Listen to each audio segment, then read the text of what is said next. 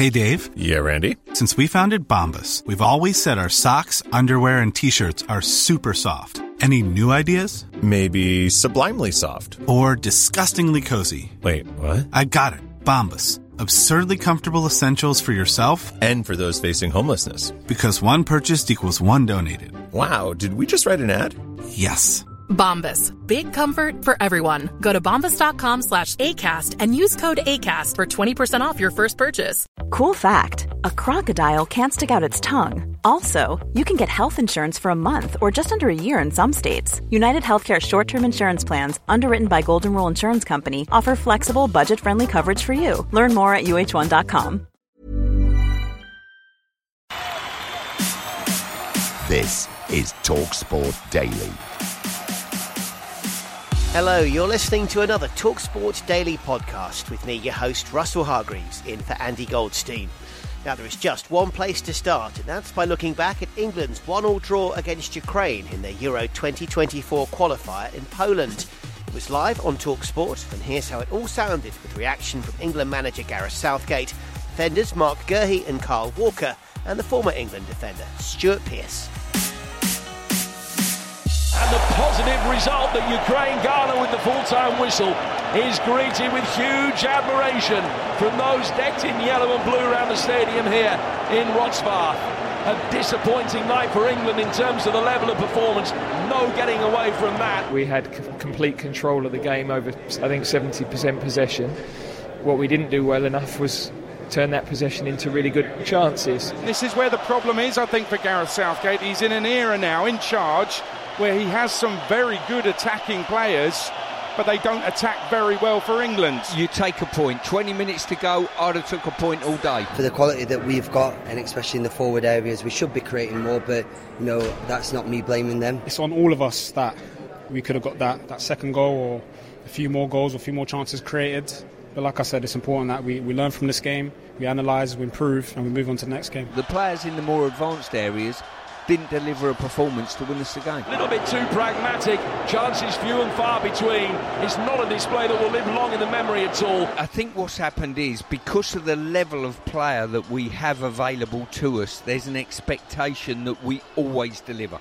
Always. I think with this group of players, we can hopefully go and achieve something special and long awaited for what the country's been waiting for. Tough game against a very good team, hostile environment. I felt we controlled the game. I'd say the only thing that we lacked a little bit was maybe that little bit of creativity in the game. But the important thing is that we came away with at least a point. It's a difficult one. You can start pointing fingers in all directions now. Always, in my world, the blame, if it is a blame situation for a performance of any individual, lies with the individual themselves. With these players, England fans expect better, and it wasn't a fluent performance, it wasn't an attractive performance. The result is something that we'll take. We're not happy, but we'll take a point, especially here. They're a good team. We know we can do a little bit better. It can happen, it can happen in any game, really.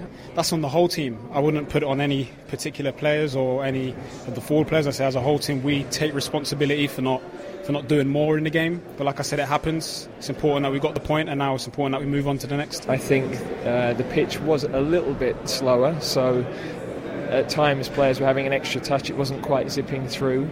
But also we just made poor decisions or poor execution, and we just didn't find that bit of sharpness in the final third. It is a point gained in a game that England really couldn't afford to lose if they were to maintain their dominance at the top of Group C. We'll be disappointed with the performance. Don't lose track of the fact that ain't a bad point. In the scheme of things, it's a good point. It's not as easy as people think. Okay, we've got a fantastic group of players, but you have to understand what he has to work with and the amount of time that he has to work with. Unless we're turning round and saying Ukraine are that bad as a team, we should have come here and won the game comfortably. I don't think any of us think that's the case. They're not a bad side. It's one of them nights. We move on, we take it as a good point and move on from there. Collectively, they'll be disappointed with the performance. When the dust settles tomorrow morning, I don't think they'll be disappointed with a point. I certainly not. Here's all the best reaction to the game on the full-time phone-in with a very frustrated Jamie O'Hara and Jermaine Pennant over on TalkSport. Bad performance, that, for me. Shocking performance. Southgate got it all wrong. Yeah, it was a loss. The way we moved the ball and the way we played was absolutely shocking. Those players, they are going from their managers to Gareth Southgate. And for me, watching it over the years, he is a bang average manager who is robbing a living. It feels like a loss to me. I don't know about you, but it feels like a loss to me. It really does. Ballingham's, your Madisons, your Sackers to an extent, they are not going to flourish under this manager. And this is the biggest problem we have. We are the only country, I'm sure, who have employed a manager who's had one job previously and he's got a 29.8% win ratio with that. Them games, no disrespect, we should be winning 3-4. You know, you should be putting them to the sword. With the amount of class players that we've got and the way we talk about England and how we should be winning Euros and doing this and doing that, we should be rolling teams over like that. We dominated play, but we just look so basic. Again, it's your typical Southgate, getting the selections wrong and then not having the knock to change it. He's a learner driver in an F1 car. He's literally got everything he needs at his disposal, the best of the best, and he doesn't know how to use it properly. He might be able to use the gas and turn the wheel, make the car move, but he's never going to win the Grand Prix in it, not playing the way he does. If we had a manager with a bit of oomph about them, with this squad, we would have won a major trophy. I'm completely frustrated now. The fact that he's still playing Maguire at the back, and we've got so many quality players, and he's just going back to the same old boring football. I personally don't think there is anyone else better that is going to step into England's side right now and do a better job than Harry Maguire. Wow. There isn't. I'm sorry, there isn't. Especially when you're trying to get out of a group stage. Maguire still deserves to be in that England team. Jordan Henderson shouldn't be in the England team. Harry Maguire, because there's no one else better than him right now, should still be playing for England. Dunk's better than him. Colwell's better than him. We end up going down the path of berating the players, berating the manager, etc., etc. We have no God-given right to qualify or to lift the trophy come the end of the tournament. It's not going to change. And I said, are you a Southgate fan or do you want him to go? I was saying he's got to go because he's not going to change. He can't learn anymore, Jermaine. He can't learn anymore. He's had 3 tournaments. He can't learn anymore. Look, we'll probably get out of the group. But if we're talking about England going to win a Euros, because we should be favourites with the squad of players that we've got, absolutely million miles off it. And anyone who thinks that Jordan Henderson should be playing in midfield and starting is absolutely ridiculous. Yeah, without knowing which changes people suggest that should have been, I wouldn't agree that Hendo didn't do a really important job for the team. It's absolutely baffling. Absolutely baffling. Now onto the Rugby World Cup, where England began their campaign with victory over Argentina in Marseille. Our chief rugby commentator Andrew McKenna was watching the Pool D clash for TalkSport. England have been victorious in this opening game of the Rugby World Cup for them. 27 points to 10 over Argentina. All of the points from George Ford's right boot. 6 penalties, 3 drop goals, all coming after they reduced to 14 men after only 3 minutes when Tom Curry was yellow carded, upgraded to red, so he missed the rest of the game. Argentina actually scored the opening points of the game from the boot of Emiliano Buffelli on 4 minutes, but they weren't able to get any more points on the board till the final play of the game virtually. Bruni going over for a close range try. That was converted, but England are up and running thanks to a sublime performance from George Ford, kicking all of England's points on his own. Oldham has beaten Argentina this evening. Full time, England 27, Argentina 10. On to Manchester United, and throughout this week we've been reacting to the news that the club's owners have now decided not to sell the club and have taken it off the market. Before we hear from the former Chelsea defender Scott Minto, here's TalkSport's chief football correspondent Alex Crook with a passionate rant on what he feels is wrong with the football club under its current ownership. The Glazer situation is fascinating because it feels like anybody who isn't a Manchester United fan thinks that Manchester United supporters whinging because they've got this sense of entitlement. I agree it doesn't have to be an emotional investment, but I just think if you take over a football club, the word is responsibility, because it's more than just a business. Of course it's a business, but it's more than just a business. It's a community. This, I don't want to go as far as to say is their life, but it means so much to them in their life. And to turn around and say it's a business well, I'm sorry, that to me shows really what type of human beings they are. They've gone from being the powerhouse in English football, one of the powerhouses in European football. They're not even the powerhouse in Manchester or the Northwest now. Liverpool and Manchester City have both overtaken them. Arsenal have overtaken them.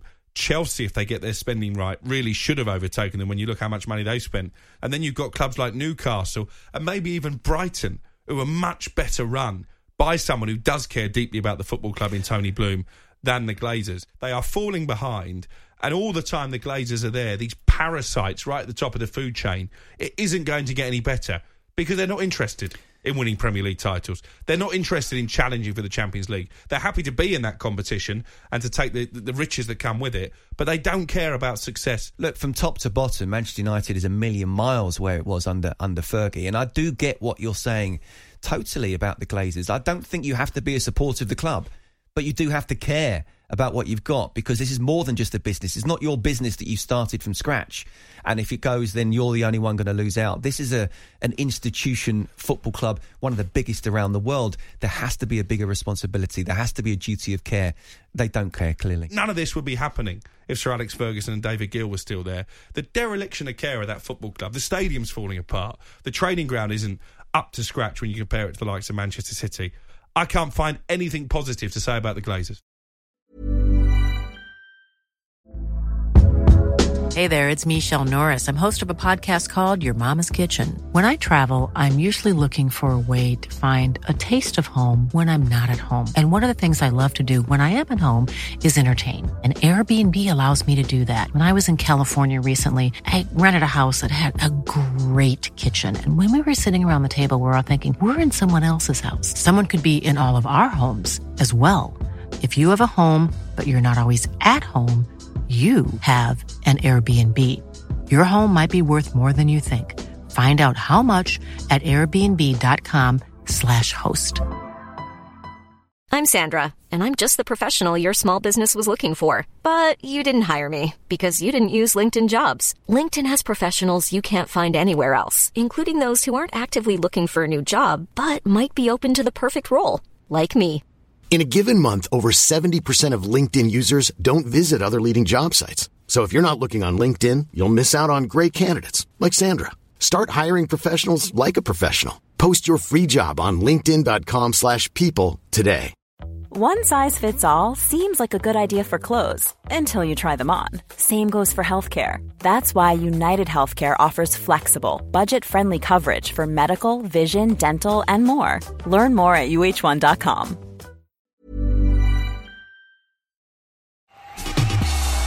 End today's podcast with an exclusive interview with the Wolverhampton Wanderers manager Gary O'Neill.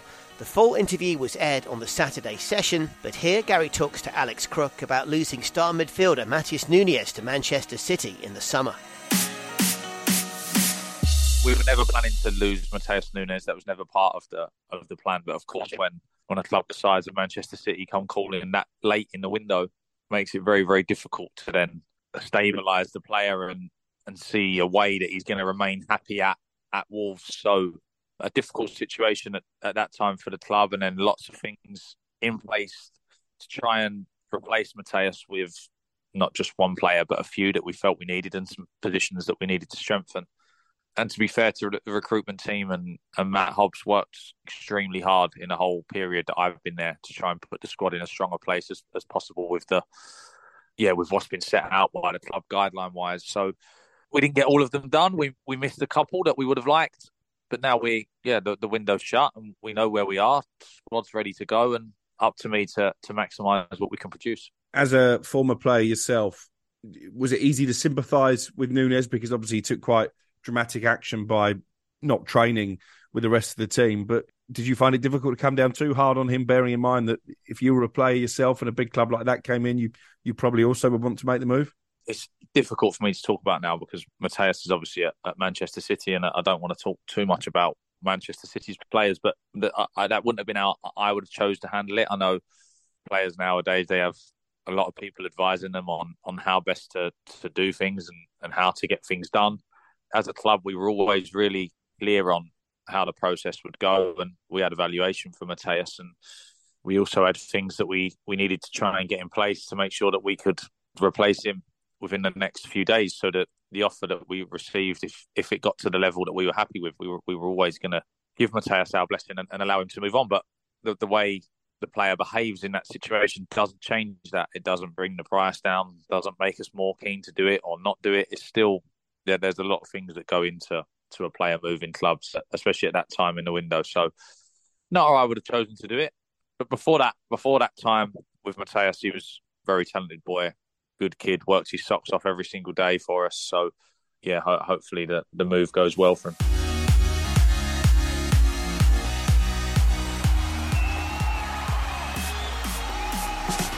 So that's it for another TalkSport Daily podcast. Thanks for listening on the TalkSport app or wherever you get your podcasts from. And make sure you hit that subscribe button. There'll be another one of these TalkSport Daily podcasts out first thing in the morning. But until then, thanks for listening to the TalkSport Daily. That was a podcast from TalkSport.